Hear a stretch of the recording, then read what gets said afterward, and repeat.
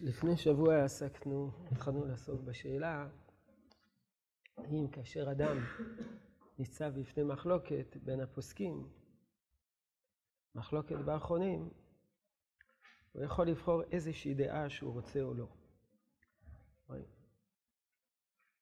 ראינו שהגמרא אומרת שכאשר אדם ניצב מול מחלוקת פוסקים, אחד מחמיר ואחד מקל, אז יש כללים. הכלל הפשוט ביותר, שאם זה דין דאורייתא הוא מחמיר, אם זה דין דרבנן הוא יכול להקל. זאת אומרת שאדם לא יכול לבחור באופן שרירותי באחת מן הדעות. אין לו רשות לבחור באופן שרירותי באחת מן הדעות. הראשונים בעצמם שאלו שזה עומד בניגוד למה שמופיע בגמרא במסכת יבמות ובמקומות אחרים.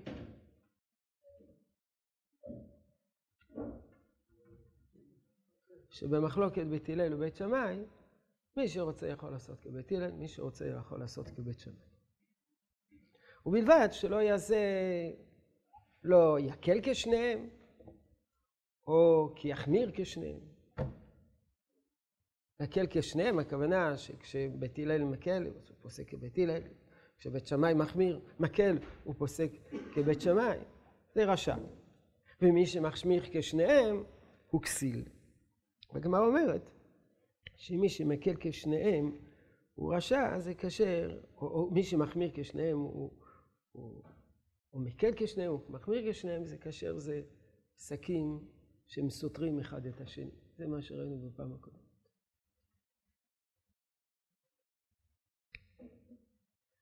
אז ראינו בפעם קודמת שתי תשובות. תשובה אחת ראשונה של הרמב"ן, שבסופו של דבר הוא דחה אותה. שרוצה להגיד שמחלוקת בית הלל ובית שמאי יש משהו מיוחד, שזה שתי כתות גדולות. כביכול התורה נחלקת לשתי תורות. וכיוון שזה שתי תורות, הוא יכול לבחור כבית הלל או כבית שמאי. הרמב"ן דחה את זה מכיוון שכתוב בגמרא, שהדין הזה נוהג גם בין שני חכמים, שני תנאים, שני אמוראים, גם אז מותר לבחור כאחד משניהם. ולכן הרמב"ן דחה את הפירוש הזה. הפירוש שהרמב"ן מקבל בסופו של דבר, וגם הרשב"א, עסקנו בו בהרחבה פעם שעברה. זה שבמחלוקת בית הלל ובית שמאי, בנושאים שהוזכרו שם בגמרא, מדובר שאין דעה ברורה שמקילה, ואין דעה ברורה שמחמירה. באותו נושא יש חומרה וכולה. ומי שפוסק כבית שמאי, אז הוא פוסק באלף. זה נושא שיש בו שתי השלכות, אחת לכולה ואחת לחומרה, והיא מתהפכת בין השיטות. מי שזוכר. השאלה הייתה מה לגבי שדרה, לדוגמה. כמה חוליות צריכות להיות חסרות בשדרה, כדי שזה יהיה מוגדר כחסר. מי שסובר, יש דעה אחת שאומרת חוליה אחת, ומי אומר שתי חוליות. מי שאומר חוליה אחת, אז אם חסרה חוליה אחת, זה כבר טרף. מצד שני מת, לא מטמא, כי חסרה חוליה, אין פה שדרה שלמה. מי שמצריך שתי חוליות, יגיד בדיוק להפך. אם חסרה חוליה אחת, הוא עדיין לא טרף, אבל מצד שני הוא מטמא. אז אין פה מי שמחמיר באופן ברור, ואין מי שמקל באופן ברור. כיוון שכך, יכול לפסוק כמי שאותה רוצה. אם יש אחד שמקל באופן ברור, ואחד שמחמיר באופן ברור, בדאורייתא לחומרה, ודרבנן לכולה. אבל אם לכל אחד מהצדדים יש חומרה וכולה, אז אתה לא יכול להגיד, אני מחמיר, אני מקל, כי שני הצדדים, זה לא ברור. רק שנייה אחת. ועל כן, אפשר לעשות מה שרוצים. ואז שאלנו, ואני שאלתי, האחרונים שאלו, אם יש חומרה לשני הצדדים, אז אתה צריך להחמיר, תמיד. לא לבחור כאחד מהם, תמיד להחמיר. להחמיר בחוליה אחת ולהחמיר בשתי חוליות. תמיד להחמיר, כי צריכים להחמיר. אז ראינו שגם ברבי אלחון וסרמן קובץ בדברי סופרים, וגם אחי קרלב, שהיה רבה של ירושלים לפני כמה מאות שנים, שניהם אומרים שהכלל הזה, ספיקא דאורייתא לחומרא, נאמר בספק מציאותי ולא בספק דיני. בספק מציאותי אנחנו אומרים ספיקא דאורייתא לחומרא. למה? כי אולי אתה פוגש איסור. אתה לא יודע אם זה חלב או בשר כשר. ספיקא דאורייתא לחומרא, כי יכול להיות שבאמת תאכל חלב, אתה צריך להיזהר. לכן הכלל של ספיקא דאורייתא לחומרא נאמר בספק במציאות. אבל בספק דיני אין דבר כזה שאתה תפעל בצורה מוטעית. למה? כי לא בשמיים היא. התורה מסורה לחכמים. וכיוון שהתורה מסורה לחכמים, אם אתה נוהג לפי חכם מסוים, אז אתה נוהג בסדר. ואתה נוהג לפי חכם אחר, שהוא גם בהכרחי, אתה גם נוהג בסדר. אולי נוהג כחכם הזה, והאמת כמו החכם ההוא. אין, התורה מסורה לחכמים. ויש שני חכמים, וכל אחד אומר משהו אחר, אז כל אחד זה תורה. לכן אתה יכול לפסוק כמו זה, יכול לפסוק כמו זה. זה על פי הכלל הבסיסי. באו החכמים ואמרו, לא! אם יש חומרה ברורה, יש כולה ברורה, תחמיר בדאורייתא. בדרבנן תקל. אם אין חומרה ברורה ואין כולה ברורה, תעשה כפי מה שאתה רוצה. כך ראינו בפעם שעברה. כן.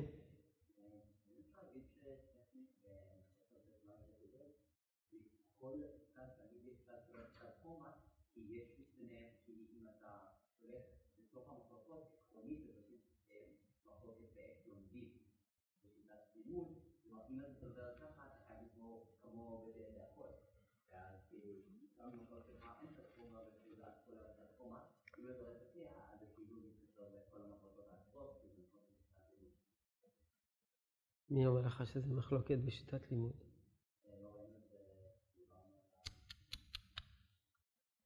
מה שראינו זה משהו אחר. עוד מעט נראה בזה, אבל זה לא זה. עוד מעט נראה משהו, אבל זה לא זה.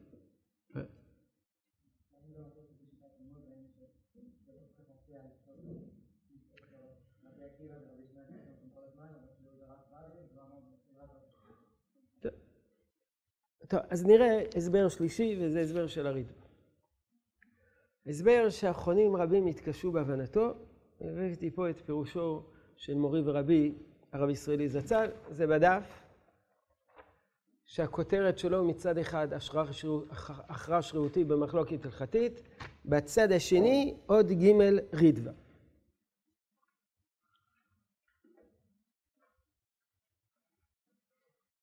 עוד אמר נמי, דאחרים הבאים לעשות קוראתם, מצאתם? דאחרים הבאים לעשות קוראתם הולכים אחר המחמיר בדאורייתא.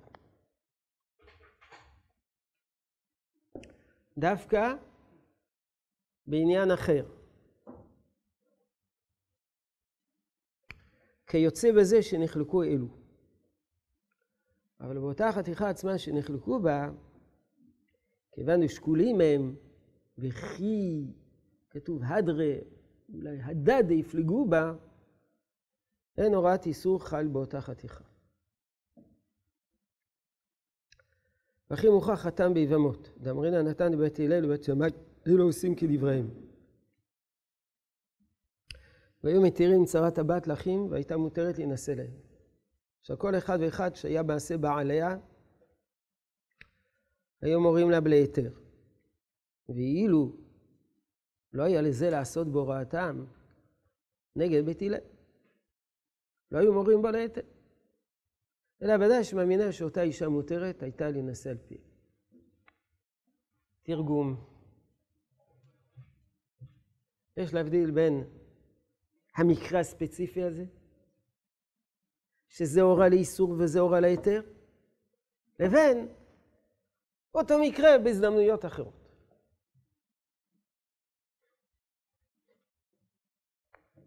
כאשר יש חתיכה, אחד אומר מותר ואחד אומר אסור, חלה ההוראה על אותה חתיכה. ההוראה של החכם המתיר וההוראה של החכם העושה. וכיוון שישנה הוראה על אותה חתיכה, אז אפשר לפסוק כמי שרוצה.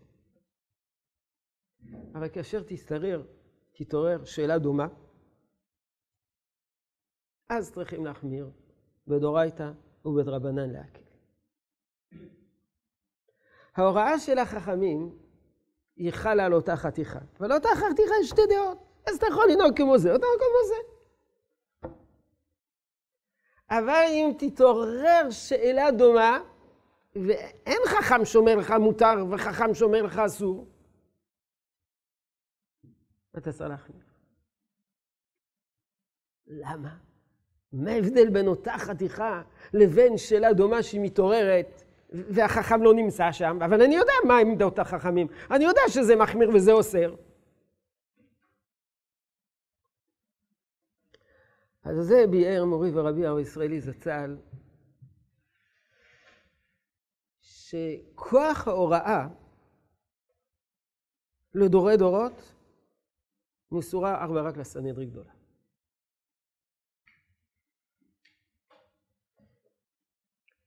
אבל יש סמכות לכל בית דין ובית דין להורות הלכה למעשה במקרה שניצב בפניו. שואלים את החכם מה לעשות. יש לי שאלה למעשה. מה אני עושה? אין סנהדרין. אז אם אין סנהדרין, מה אני בדיוק עושה? אז אני הולך לחכם, שואל אותו, מה אתה אומר למקרה הזה? אבל החכם יש לו את הסמכות רק להורות לי, תדע לך, מותר לך לאכול, אסור לך לאכול, בגלל שאני סובר ככה וככה. אבל לקבוע הלכה לדורות, זה רק סמכות של הסנהדרין. כך כותב מורי ורבי ישראל. לכן, כאשר מתעוררת אותה שאלה, הפסק של החכמים הוא לא רלוונטי לחתיכה הזאת. אז אני ניצב בפני ספק. אני יודע שיש מי שמתיר ואני יודע שיש מי שאוסר ואני לא יודע מה לעשות. אני צריך להחמיר בדורייתא להקל בדרבנן. אבל כאשר חכם אחד אמר לי מותר בגלל זה וזה, וחכם אמר לי אסור בגלל זה וזה, כל חכם הוא חכם. יש לו זקן, יש לו כיפה, הוא למד תורה. יש כוח להוראה הספציפית שלו על החתיכה הזאת. אני יכול לבחור איזה חכם שאני רוצה. כך הוא. אז בואו נקרא את הדברים בפנים, ואחר כך אני אתפלפל.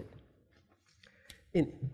אכן, הרי ברור שכל בית דין שהכריעו הלכה על פי שיקול הדעת ורוב דעות, איננו קובע בזה פסק הלכה, אלא לגבי אותו עניין ואותו ציבור.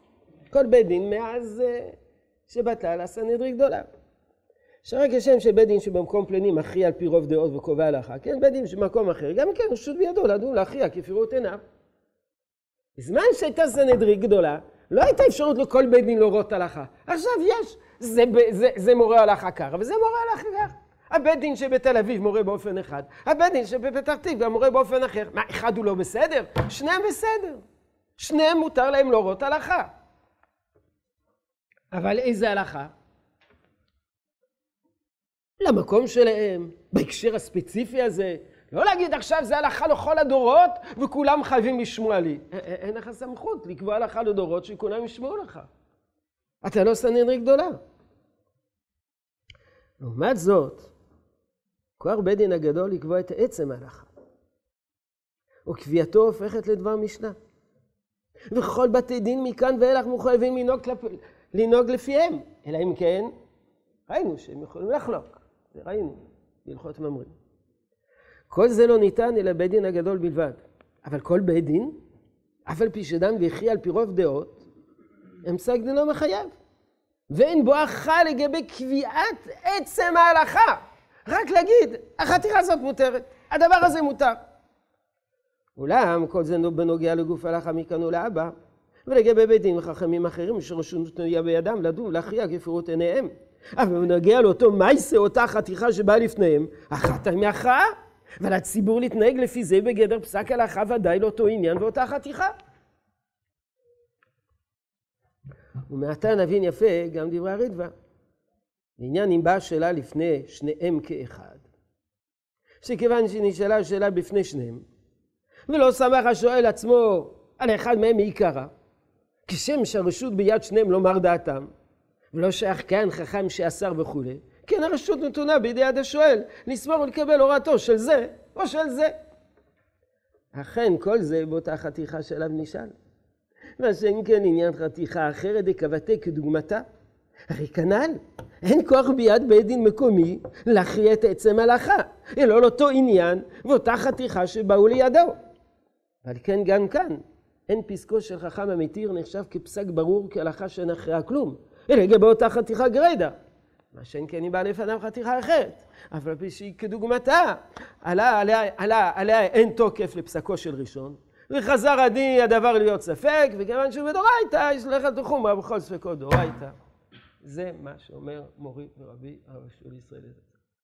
הכי חלב יקשה הרבה קושיות על זה. בכל אופן, כיוון שזו תשובה של הראשונים, אז למדנו. כן. מה? הכי חלב מקשה הרבה קושיות על הרדב"א. מתקשה להבין את הרדב"א. יכול להיות שחלק מהשאלות שהוא שואל מיושבות על ידי הרב ישראלי, אבל הוא מתקשה להבין. כן.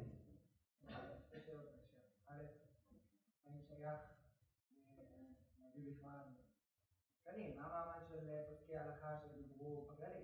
זאת אומרת, אם אני אומר שכל ההכרעה של חכמים על המעשה ספיל שנבע לפני, שהם נחלקו בכללי על הבורר בין פולקר למשולש, בכללי. לכאורה, אתם צריכים להחמיר. כל זה נחמד, אבל אין מה לשים השולחן ארוך. אמרת, הוא מכיר ואז מה מחמיר? שהרים הרעים הוא מחמיר, הם נחלקו בכללי, אז כל מה צריך להחמיר? כמדומני שזה הנושא שלנו. לשם זה התכנסנו פה.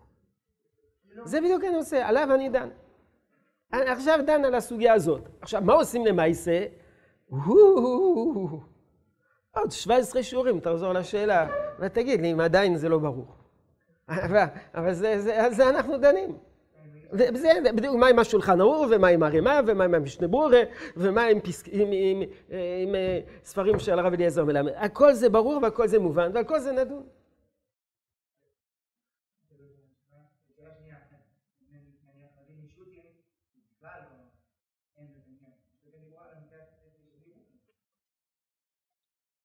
כל זה בכלל שאלה ראשונה, כידוע. זה סעיף בשאלה הראשונה שלך. טוב. מה עם שאלות של בהנהגת הציבור? מה זה הנהגת הציבור? אין דבר כזה. ככל אשר יורוך, דס תראה, מה השאלה? מה אתה שואל? מה זה הנהגת הציבור? דברים שקשורים לכלל. מה זה הדברים לכלל? דברים לכלל זה לא פסק הלכה. זה לא פסק הלכה. זה לא פסק הלכה. פעם אחת שאלו את רב אברהם שפירא, כמה חייבים לשמוע לרב? בכל נושא. התשובתו הייתה, תלוי כמה אתה חסיד שלו, וזה הכל. אתה רוצה לשאול אותו עם מי להתחתן? שאל אותו עם מי להתחתן. אתה רוצה לשאול אותו איזה מקצוע לבחור? שאל אותו איזה מקצוע לבחור. ותלך על פיו. לא, אבל נגיד בשאלות שהם כן הלכתיות, סתם. יש רבנים שאומרים, קהל לא החליט, אסור גמור. נו. יש כאלה שאומרים, קהל לא החליט, זה מותר. נו, זה נקרא מחלוקת בהלכה, הצטרפת לשואל הקודם. זה שאלה. זה משהו נקודתי, לא נקודתי. אחד אומר לך, האם מותר לסגת מארץ ישראל או אסור לסגת מארץ ישראל? בסדר, זו שאלה חמורה מאוד, זה לא שאלה פרטית, זה שאלה כללית, וזה גם שאלה הלכתית. ואם יש שיקולים נוספים, שיקולים נוספים.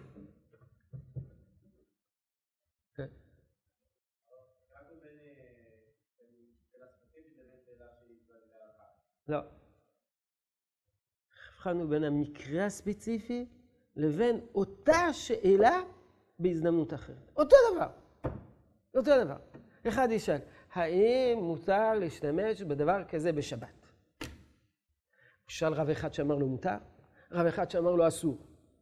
עכשיו בהקשר הזה הוא יכול לעשות מה שהוא רוצה. תתעורר שאלה אחרת במקרה דומה. צריך להחמיר. אבל גם שם יכולים לפתור לו בדיוק. אבל אם אחד לא פסק לו מותר אחד רשות, זה מספק, צריך להחמיר. נכון. אבל שם מדובר על דברים ספציפיים. דוגמה על צרות, זה תחילת מסכת יבמות, על צרות. אחות זה מותרת, אסורה, זה כל מקרה חתיכת בשר. יש לו חתיכת בשר אחרת, לא אותו מכשיר. אם זה אותו מכשיר, שבת אחת או שבת שנייה זה אותו דבר. אבל שאל לגבי חתיכה אחת, אחר כך שאל לגבי חתיכה אחרת, אבל זה אותו ספק. אז פעם הראשונה, יכול לפעול במי שרוצה. בפעם השנייה, צריך להחמיר. זה פלא עצום. זה עוד חכם, ברור. אם חכם אמר לו, חכם אמר לו. חכם הורה לו. לכן זה פלא עצום, כי זה אותו דבר. אז בפעם הראשונה הוא יכול לעשות מה שהוא רוצה, בפעם השנייה הוא צריך להחמיר. זה באמת פלא עצום. אני מציע לסגור את המזגן, אחרת אנחנו נצלה חי. אותו מקרה, אותו דבר, אותו ספק, על חתיכה אחרת. אותו ספק בהלכות שחיטה, אבל על חתיכה אחרת.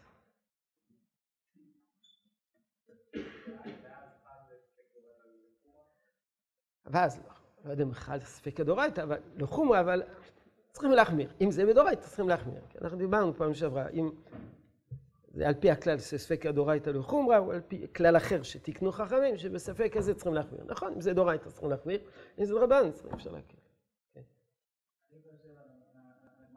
אבל אני אומר שוב, דברים של הריטב"א האחרונים אומרים שהם מוקשים.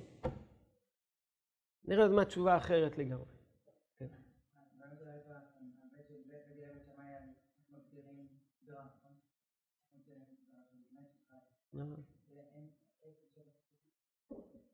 כן, לא, זו שאלה מאוד עקרונית, אבל על זה אין להם סמכות. לקבוע יותר קרון. יש להם סמכות להגיד, תראה, הבמה הזאת התרפה או שלא התרפה. ולכן האדם צריך ללכת לחומרה.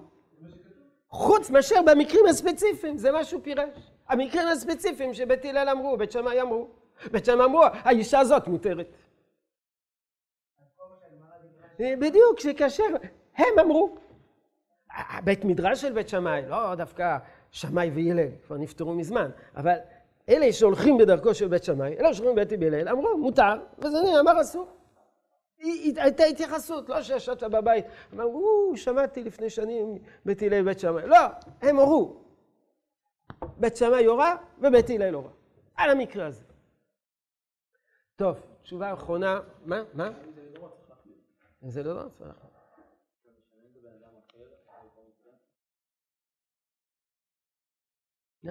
אותו בן אדם, או בן אדם אחר, אותו דבר.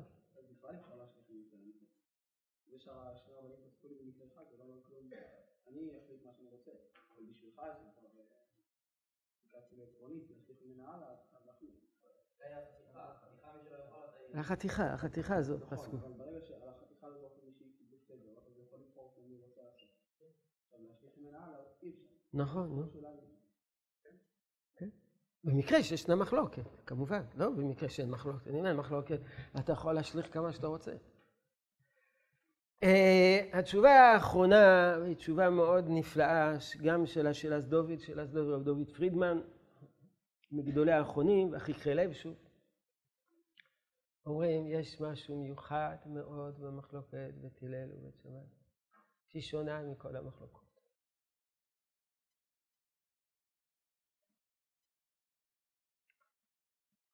והיא, שראינו בכלל הספקות, יש כמה כללים. הכללים מופיעים בתחילת עמוד א' למעלה. היו שניים, אחד מטמא ואחד מטהר, אחד אוסר ואחד מתיר. אם היה אחד מהם גדול חכמה במניין, אלך אחריו, אם הוא מחמיר, וכו'. מה בעצם הכלל הראשון? מה? שהולכים לפי הרוב.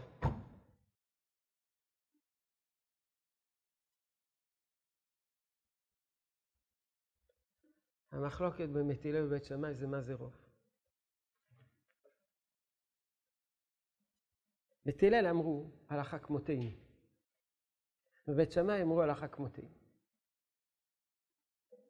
מה, הם לא ידעו שהולכים לפי הרוב? תשובה?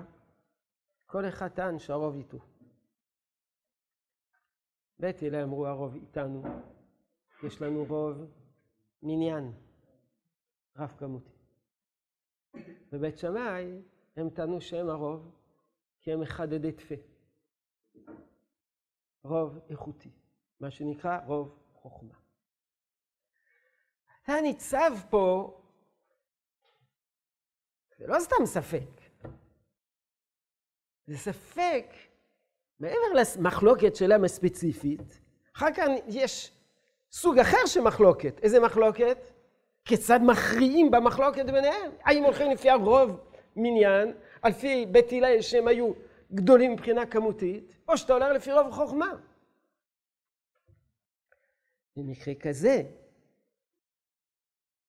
אפשר להחליט, זה הרוב. אז זה לא פסיקה שרירותית, אלא זה סוג פסיקה זאת, על פי הרוב, וזהו זה. אתה יכול להגיד, אני לא מתמצא בפסיקת ההלכה, לא יודע במחלוקת ביניהם, למה בית שמאי מטמאים ולמה בית הלל מטמאים, לא מבין בזה. אבל יש דבר אחד שאני מבין. מה אני מבין? צריכים ללכת לפי הרוב. עכשיו לפי זה רוב. מותר לי להגיד, אני הולך לפי הרוב חוכמה. מותר לך לפי רוב מניין. בוא נקרא בהתחלה את הכרעת. על כל כך ליישב הסוגיות נראה לי. לפני כן הוא כותב ביטוי מופלא. שתי סוגיות אלו אין להם ישיבה אחת בעולם. כלומר הסתירה הזאת בין הגמרא במסכת עבודה זרה לגמרא במסכת יבמות. רק הוא מסביר. ועל כל כך ליישב הסוגיות נראה לי. וכי קיימלן בשל תורה לאחר מחמיר. אינו אלא בשווים. שני בעלי הפלוגתא הם שווים. הרי כתוב בגמרא שאם הם לא שווים, אתה הולך לכם מישהו בעל רוב חוכמה או רוב מניין. ששני הכיתות שווים בחוכמה ובמניין. דין כאן הכרעה לא ברוב חוכמה ולא רוב במניין. אבל אם כת אחת גדולה בערך החוכמה, וכת שנייה גדולה בערך המניין, וכל כת וכת יש לה מעלה נגד הכת האחרת ועיקר רוב לכל צד, מחי דינא, הוא דמי שליבו נוטה דגדולת החוכמה עיקר, יעשה ככת החוכמה. ומי שליבו נוטה אחר רוב מניין, ילך אחר המניין. כנראה לי מוכח, אף שאני גילוי בזה מדברי הראשונים. לכן אומר, בעל הכרעה לב, זה רק במחלוקת בית הלל ובית שמאי, אתה יכול להכריע באיזה צד שאתה רוצה. כי בעצם, אני אומר, אני הולך אחר הרוב. ואיך אתה יודע מה זה הרוב? ליבי אומר לי שהרוב זה רוב מניין. אחד אומר לי, אומר לי שהרוב זה רוב חוכמה. טוב, אין בזה הכרעה. ולכן אתה יכול לפסוק מה שאתה רוצה. כי אתה הולך אחר הרוב. כי בעיניך זה הרוב. מי שליבו נוטה לגדולת החוכמה עיקר, או לגדולת המניין עיקר. כן.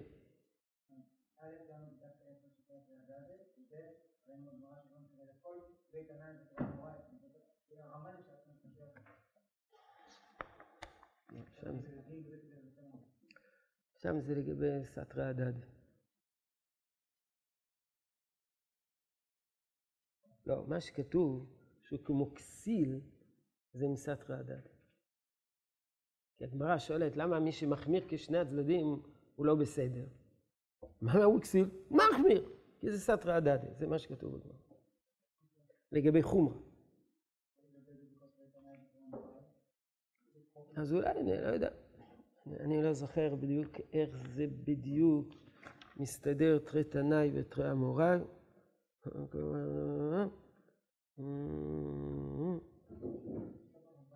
כן, כולי דמר, כולי דמר. לא יודע. יכול להיות שיצטרכו להגיד גם כן. זה הדבר שהם לא שקולים. לא יודע. יכול להיות שהוא מתייחס לזה, אני לא יודע. יכול להיות. רק שנייה, בואו נקרא את השאלה דוד. אותו דבר. השאלה דוד. המורה כבית הלל רוצה לומר, שהולך אחר רוב מניין ולא אחר רוב חוכמה.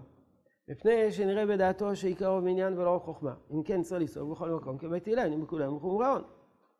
וכן מי שדעתו מסכמת לפסוק כבית שמאי. רוצה לומר שמחשב יתרון הכשר רוב חוכמה ורוב מניין.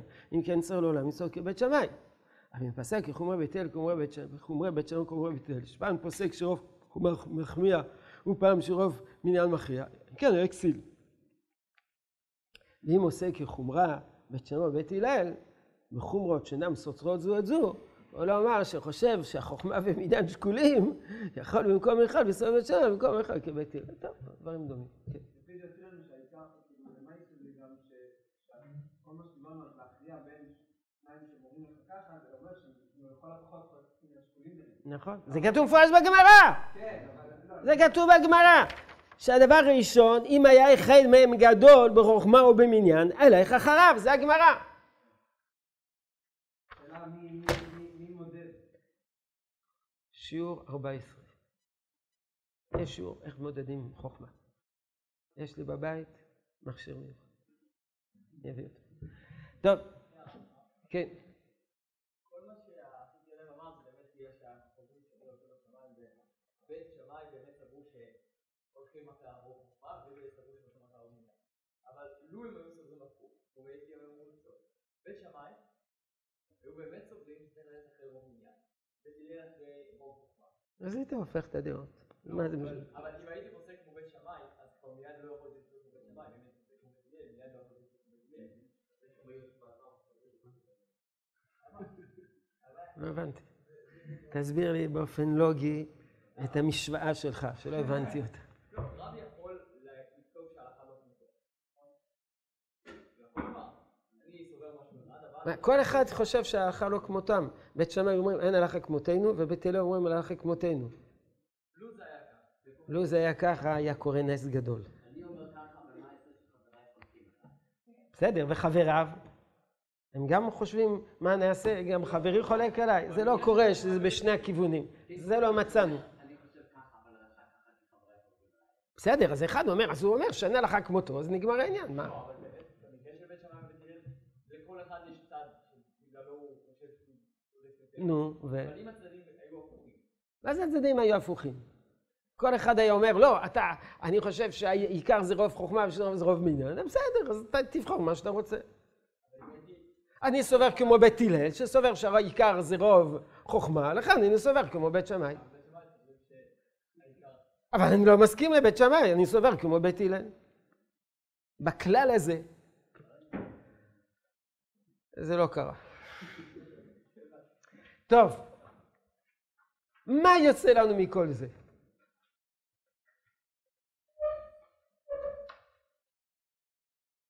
שבאופן כללי, אדם שניצב בפני מחלוקת, הוא לא יכול לעשות מה שהוא רוצה. אלא יש כללי פסיקה. המקרה היחיד שאדם יכול לעשות מה שהוא רוצה, זה מה שראינו בהתחלה בשם החזון איש, שכך הוא רצה לפרש את הסוגיה של בית הלל ובית שמאי, שהוא בוחר אחד מהם שיהיה רבו המובהק באופן קבוע. ושנראה, אדם יכול לפסוק לפי רבו המובהק ולהתעלם מכל הדעות האחרות. זה יש סמכות אדם לעשות. אבל כשאדם ניצב בפני מחלוקת, אין לו רב מובהק. אז לכאורה הוא צריך להחמיר, בדאורייתא ולהקל בדרבנן, זה מה שכתוב כאן. בעזרת השם נפרט יותר איך מיישמים את כל הכללים, מילא בהכרעה בספקות, אבל קיימת עוד אפשרות. יש בעצם 3 אפשרויות. אפשרות אחת, אתה ניצב בפני מחלוקת, להכריע באופן שרירותי. למדנו שזה לא נכון. אפשרות אחרת, ללכת לפי כללי ספקות. ואפשרות שלישית, אני אכריע במחלוקת. האם יש לך סמכות להכריע במחלוקת? אתה פותר איזה ספר, הוא אומר, זה מחלוקת בין רבי קוויגר לנודע ביהודה.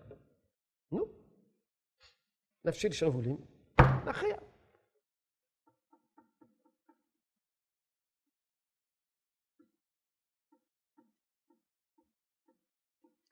טוב, זה השאלה, זה נושא שנתחיל אותו עכשיו, בדף השני, ובעזרת השם לא נשלים אותו הפעם, מפאת קוצר הזמן, אבל מה? לצערנו זה רק בעוד שבועיים, זה נושא רציני, נושא מאוד רציני. מה הסמכות, מה היכולת שלנו לחלוק? בעצם 2 שאלות. לחלוק על פסק, או להכריע בין שני פוסקים, נראה שאולי יש קיים הבדל ביניהם. אומרת הגמרא במסכת סנהדרין דף ל"ג, אמר רב ששת אמר רב אסי, דיין, חכם, שטעה בדבר משנה, חוזר. מה זה טעה בדבר משנה? לא ידע משנה. הוא התעלם ממשנה, יש דפים, מי שאין לו את הדף הזה, יש פה דפים. טעה בדבר משנה. הוא שכח משנה, פסק בניגוד למשנה. הפסק שלו בטל ומבוטל, חוזר. טעה בשיקול הדעת. מה זה שיקול הדעת? הגמרא תסביר בהמשך. אינו חוזר. פשטות, שיקול הדעת, טעה בסברה. אבל איך הוא ידע שהוא טעה בסברה? איך הוא ידע שזה טעות בסברה? בשביל לדעת שזה טעות בסברה, אתה צריך להשוות את זה למשהו. אז אם אתה משווה למשהו למשנה, ואתה רואה שטעית בסברה מול המשנה, זה טועה בדבר משנה, אז מה זה נקרא טועה בשיקול הדעת? הגמרא תסביר. אמר לרב ינא לרב אשי, אפילו טעה ברבי חייא ורבי שיה, לא במשנה, אלא בתוספתא. ראית, תוספתא. אמר לעין, אפילו בדרב ושמואל, רב ושמואל, גדולי ההוראה, לא משנה, לא תוספתא. אמר לו אין. אמר לו אפילו בדידה בדידך, אדם טועה במה שאנחנו אמרנו. אמר לי, עטור ענן קטלי קנה באגמא ענן, מה אנחנו חוצבי קנים באחו? מה אנחנו סתם כלומניקים? אז אומרת הגמרא, טוב, אז זאת אומרת שטועה בדבר משנה, זה מי שטועה בכל מאמר של חכמים, זה טועה בדבר משנה. עד איפה? זו השאלה. איך ידע משיקול הדעת? אבל זה טעו בשיקול הדעת. אמר רב פאפא, כגון תרתנאי, ותראה מוראי דפליגי הדדה. יש מחלוקת. הוא לא יתמר הלכתה, לא כמר ולא כמר, ואין הכרעה. ויקרא ועבד כאחד מן היו, והוא פסק כאחד מהם, וסוגיה דשמטה אז לכאידך. מה זה סוגיה דשמטה? רוב העולם נוהג באופן אחר. רוב בתי הדין נוהגים באופן אחר. המקובל כמו הצד השני. לא יודע אם זה מסורת, איך אפשר? מסורת הפסיקה, זה הנוהג. שכחתי להעתיק לכם את רש"י, אבל זה מה שרש"י אומר. סוגיה דשמטה זה כאילתא. המקובל. זה כמו הדעה השנייה. זה נקרא טועה בשיקול הדעת. כי הוא לא טעה באופן טוטלי, כי אין פה הכרעה בין הדעות, אז הוא לא טעה בפסיקה שלו, אז לכן זה לא חוזר. אז מכאן מובן, שכל פעם שאתה טועה בדבר משנה, ודבר משנה זה משנה תוספתא, וגם רב ושמואל, וגם ענן, רבינה ורב אשי, שזה אורחי הגמרא, טועה בדבר משנה, אם טועה בדבר משנה זה טעות. בעל המאור. שמעתי בשם אחד מחכמי הדור, שלפנינו שהעיד נעלית לאן טועה בשיקול הדעת. אין דבר כזה שיקול הדעת. למה אין דבר זה שיקול הדעת? שכל ההלכות פסוקות בידינו. כל המחלוקות כבר הוכרעו. או מן התלמוד, או מן הגאונים שאחרי התלמוד. חלק הוכרע בתלמוד, והספקות שנותרו בתלמוד ולא הוכרעו על ידי בתלמוד, הוכרעו על ידי הגאונים. כיוון שהוכרעו על ידי הגאונים, אז זה כמו ענן, עטו ענן קטלי קנה באגמא ענן. כל פסק, כל דבר ברור, מי שטועה בו, טועה בדבר משנה. ניקח במה שקראת לה ידנה שיקול הדעת. אלא כל הטועים בדבר משנה הם טועים. מכיוון שכל הספקות שבתלמוד הוכרעו על ידי הגאונים. ואני אומר בעל המאור, לא נראו לי דברים הללו. אלא כל מי שאין טעותו מתבררת מן המשנה ומן התלמוד מפורש בלא שום ספק, לא טועה בדבר משנה הוא, אלא טועה בשיקול הדעת. אם זה דבר שלא הוכרע בתלמוד והוכרע על ידי הגאונים, זה נקרא שיקול הדעת. הגאונים זה לא דבר משנה. דבר משנה זה המשנה או התלמוד. רבינה ורב אשי. עד רבינה ורב אשי. מרבינה ורב אשי זה לא נקרא טועה בדבר משנה.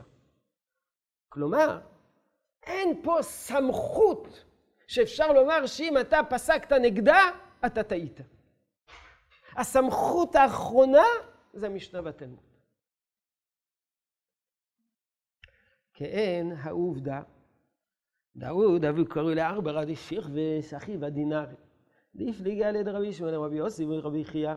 אב כל כיוצא בו שנברר טעותו ממשנתנו מתלמודנו מפורש, טועה בשיקול הדעת הוא. מה זה הסיפור הזה? שהאודי קראו לארבע דשכי ודינרי. גמרא סנהדרין, נדלג למקור הבא. האוד אבו קורא לארבע דשכי ודינרי. כלומר, היה עשיר מאוד כמו איזה ערבר ששוכב על הדינרים שלו, שוכב על הכסף שלו חזק. כי כשכיב, לקראת מותו, אמר, פלניה ופלניה מסקו בי זוזה. אני חייב כסף לפלוני ופלוני. בדרך כלל, כאשר אדם אומר אני חייב כסף לפלוני ופלוני, זה כלום. כל מה שהוא רוצה, שיחשבו שהוא אני. למה הוא רוצה שיחשבו שהוא אני? כי לא רוצה שיחשבו שהוא עשיר. ולמה הוא לא רוצה שיחשבו שהוא עשיר? עשיר, אז בוא תתרום לנו, ופה ועין הרע וכו'. אז אדם שאומר, אני חייב כסף לפלוני למוני, זה כלום. אלא אם כן אומר לפני עדים וכדומה, בגדר הודעה. מה הדין כאשר אדם לפני מותו אומר אני חייב כסף? האם גם אז אנחנו אומרים שהוא לא רוצה, שהוא אומר את זה סתם, או לפני מותו מה האינטרס? וזה אמת. כי כשאחיו אמר פלני ופלני, המסקו בזוזה, פלוני ופלוני, אני חייב להם כסף. בתר דשאחיו, לא, הוא לא נתן כסף לאף אחד. לא, מתנת שריבר רוצה לתת. פה השאלה אם הוא רוצה. השאלה אם הוא דובר אמת או לא דובר אמת. לא קשור פה לתוקף המשפטי. השאלה אם הוא מתכוון ברצינות או סתם. בתר דשאחיו, אתו תביאו יורשים. אחרי שהוא נפטר, אותם אנשים, פלניה ופלניה, תבוא את היורשים. אתו לקבל רבי שמעון רבי יוסי, אמר להוא, כי אמרינן אדם עשוי לשלם, אדם עשוי שלא להשביע את עצמו, להשביע את עצמו, כלומר, אדם עשוי לראות בלתי עשיר, הנמלה בחיים, אבל אחר מיתה, לא.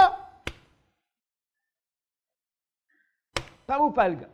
טוב, אחרי הפסק הזה הם שילמו חצי. חצי מהחוב הזה לפלניה או פלניה, היורשים. תדינו לדינה על הידר פלגה, אז הם תבעו את היורשים על המחצית השנייה. עתו לקמא דרבי חייא, אמר להוא, כשם שאדם עשוי שלא להשביע את עצמו, כך אדם עשוי שלא להשביע את בניו. לא רק מחיים, אלא גם לקראת מותו, אדם עשוי לספר סיפורים כאלה, כדי שלא יחשבו שהבנים שלו עשירים. אמרו להם ניזל ונידר, טוב, אז לפי הפסק שלך, אז אנחנו צריכים להחזיר את הכסף. אמר לו כבר אור הזקן. זאת אומרת, הפסק דין לא חוזר. למה הפסק דין לא חוזר? כי זה טעות בשיקול הדעת. הנה, זה טעות בשיקול הדעת. זה מה שהוא אומר. עוד פעם נחזור לדברי בעל המאור. אלא טועה בשיקול הדעת.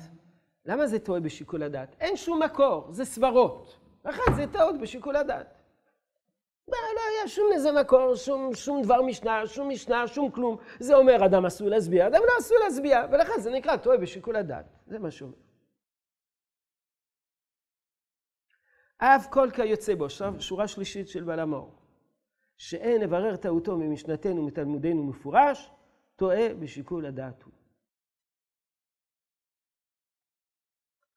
ומה שפסקו הגאונים אחרי סתימת התלמוד, כל הפסקים של הגאונים לאחר סתימת התלמוד. זה לא דבר משנה. למה?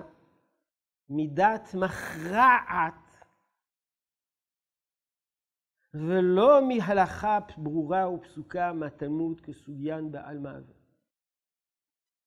כלומר, הפסיקה של הגאונים זה מדעת מכרעת. מה זה דעת מכרעת?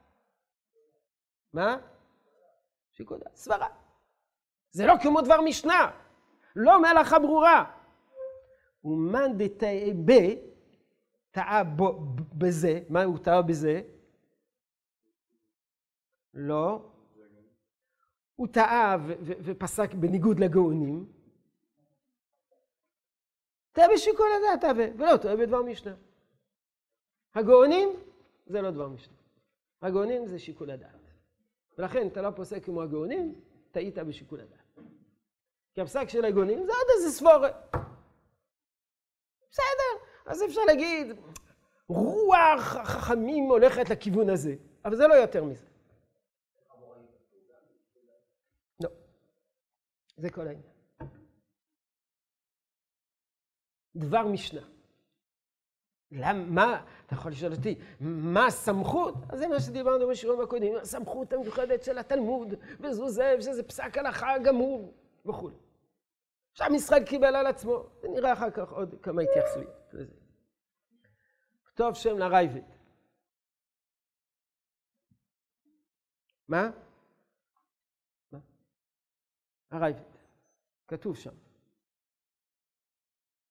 ושמעתי, הוא מצטט את הרזה. הבעל המאור זה על הריף. והרייבד כתוב שם, זה על הבעל המאור. ושמעתי בשם אמר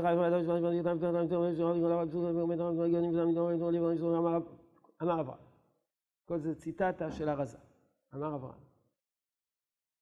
יאוב ד' בטעות הכלל, כדי כתב רזה. אל תביא לי את הסיפור הזה של אותו עכברא דשכיב הדינרי, שם אין בכלל טעות. מה, בכלל לא קשור לעניין. אמת אמר החכם,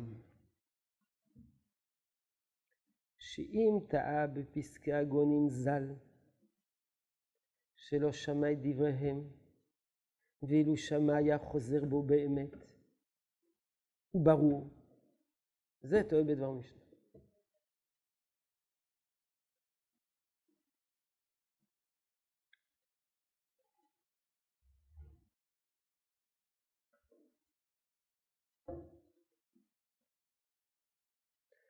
דבר ראשון, בעל המאור אמר שמי שלא מתחשב בפסקי הגאונים, זה נקרא טעות בשיקול הדעת. הוא אומר, נכון. אז זה במי שלא מתחשב מתוך מודעות. אבל אדם שלא ידע פסקי הגאונים, הוא לא ידע מה שהגאונים פסקו. ואחרי שהוא פסק בניגוד לגאונים, הוא גילה את דברי הגאונים, ואז הוא אומר לעצמו, גבלת, טעיתי, התבלבלתי, דברי הגאונים נראים הרבה יותר נכונים ממני. זה נקרא טועה בדבר משנה. לכאורה הוא רוצה להגיד שאפילו לפי הרזה. הרזה אומר מי שלא יודע דברי הגאונים. לא יודע דברי הגאונים. זה לא נקרא טועה בדבר משנה. הוא אומר תלוי. אם הוא לא יודע דברי הגאונים, כי הם לא יהיו מודעים לו, ואחר כך הוא אומר, אוי, אם הייתי יודע אותם, לא הייתי פוסק כמו שאני פוסק, זה טועה בדבר משנה. אחר כך ננתח את זה. אבל אחר כך הוא מוסיף יותר מזה. וקרוב אני לומר שאפילו לא יחולק על פסק הגאונים ז"ל מטעם שנראה לו לפי דעתו שלא כדברי הגאונים, לא כפירושו, גם זה טועה בדבר משנהו. אפילו מודע לדברי הגאונים, וחולק עליהם, זה נקרא טועה בדבר משנה. למה? שאין לנו עתה לחלוק על דברי הגאונים ז"ל מראיית דעתנו לפרש עניין בדרך אחרת כדי שישתנה הדין מדברי הגאון, אם לא בקושיה מפורסמת, וזהו דבר שלא נמצא.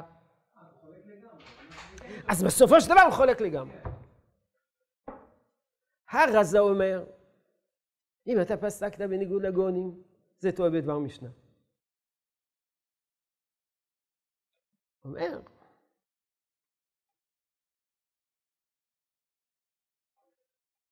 הרייבד שאדם יכול לחלוק על הגאונים.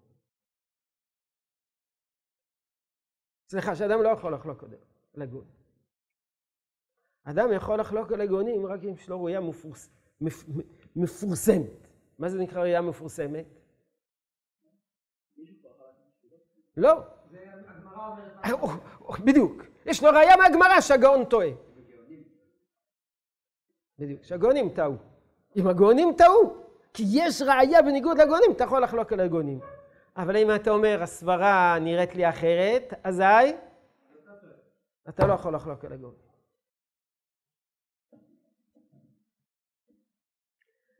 אולי, מה?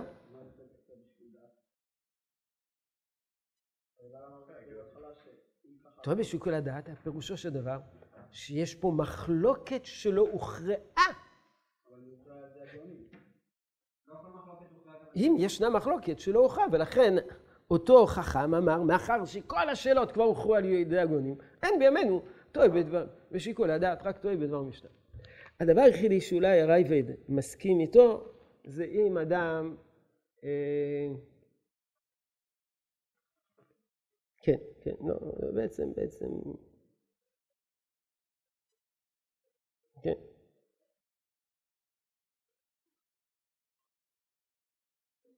לפי הרייבד, כל מי שמתעלם מדברי הגאונים, בין אם הוא ידע אותם, בין אם הוא לא ידע אותם, זה טועה בדבר משנה.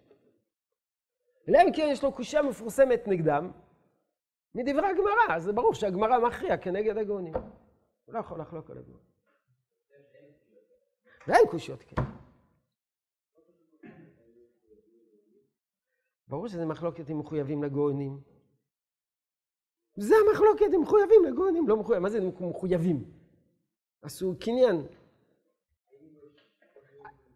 בדיוק, אם יש חובה לפסוק כמו הגאונים או לא. זה המחלוקת. זה המחלוקת.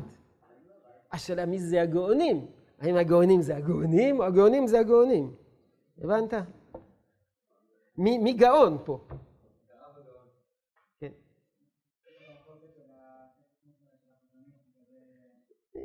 יכול להיות שזה דבר דומה, שם החזון איש לא אומר את זה. לא. פה מדובר, שם החזון איש אומר מי אנחנו ומה אנחנו. בסדר. פה אי אפשר לחלוק. כי החזון איש בעצמו חלק על מי שהוא רצה, כידוע. אז זה משהו אחר. אי אפשר לחלוק. לשון אחרת, אם משתמש, אני לא יודע כרגע, צריכים אחר כך לברר יותר, אבל מה שעושה הרייבד, בגמרא, הגמרא אומרת, מי שטועה בדבר משנה זה מי שחולק על המשנה או חולק על הגמרא. וברייבד ממשיך את זה לתקופת הסבוראים ותקופת הגאונים. אחר כך, שאלה נשאלת, מה עם הראשונים, מה עם האחרונים? אבל כרגע אנחנו נמצאים בתקופת הגאונים, בגלל שהראשונים דיברו על הגאונים, לא דיברו על האחרונים. כן.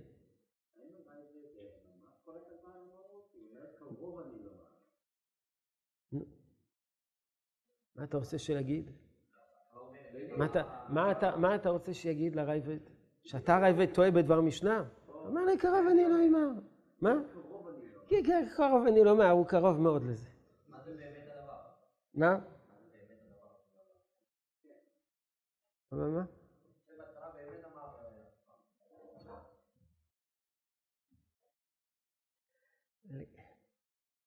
לגבי הדבר הראשון,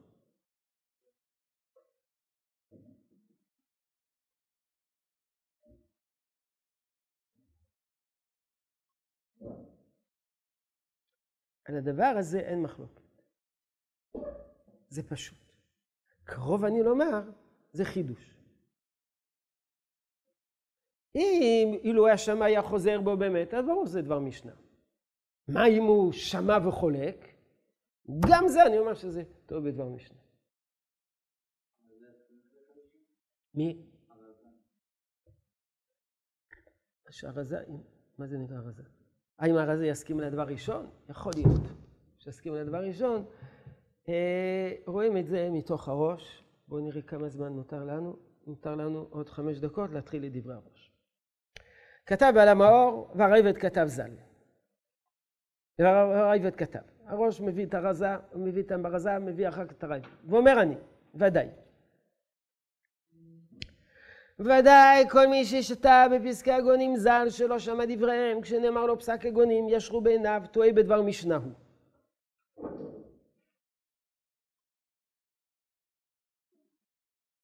ולא מבעיה טועה בפסקי הגונים, אלא אפילו החכמים שבכל דור ודור שאחריהם לאו קטלי קנה באגמהם. ואם פסק הדין שלא כדבריהם, וכששמע דבריהם ישרו בעיניו והודה שטעה, טועה בדבר משנהו וחוזר. אין מעמד מיוחד לגאונים. יש פה עיקרון. אם התעלמת מפסיקה ידועה ומפורשת ולא ידעת אותה, ואחר כך כשנתגלתה לך הפסיקה הזאת חזרת בך, זה טועה בדבר משנה. אחד הוא לא יודע מה שכתוב בשולחן ערוך, ופוסק בניגוד לשולחן ערוך. לא פוסק. ואחר כך שהוא יודע, לא ידעתי שולחן ערוך, לא הייתי פוסק כך. זה טועה בדבר משנה. איך לא ידעת שולחן ערוך, לא ידעת מגן אברהם, תז, סמה, חלקת מחוקק, בית שמואל, בהרטב, פתחי תשובה. איך לא ידעת? אחר כך אתה אומר, לא ידעתי, הייתי פוסק הרי. טועה בדבר משנה. אז בזה בעצם מה שהראש עושה, הוא עוקר את העוקץ דביר. כי אומר, אני מסכים לפסק הזה, לעיקרון הזה, אבל לא בגלל שזה גאונים. אותו דבר לגבי כל הגדולים בכל דור ודור. אבל אם לא ישרו בעיניו דבריהם, הוא מביא ראיה לדבריו ומקובלים לאנשי דורו, יפתר בדורו, כשמואל בדורו, ויכול לסתור דבריהם. כי כל הדברים שאינם מבוארים בש"ס, שסדר רב אשי ורבינה, אדם יכול לסתור ולבנות אפילו לחלוק על דברי הגויים. אין סמכות מיוחדת לגאונים. אני יכול לחלוק על הגאונים, על אחת כמה וכמה על חכמי כל דור ודור, בראיות המקובלים לאנשי דורו. נדבר אחר כך מה זה ראיות המקובלות לאנשי דורו. אבל אם אתה לא ידעת פסיקה ידועה, וכשאתה התגלת לך, אתה לא חלקת עליה, אומר, לא ידעתי. זה טועה בדבר משנה.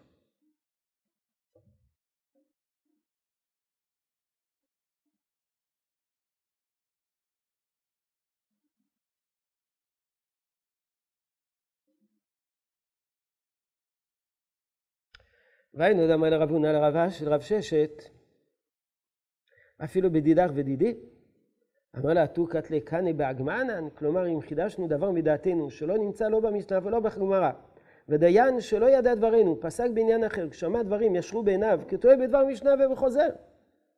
אבל הדיין ההוא פשיטה שיש לו לחלוק על דבריהם, יש לו רשות לחלוק על דבריהם. דאמוראים ואחרונים, פעמים חולקים על הראשונים. ואדרבה, אנו תופסים דברי האחרונים עיקר, הלכה כבתראי. למה?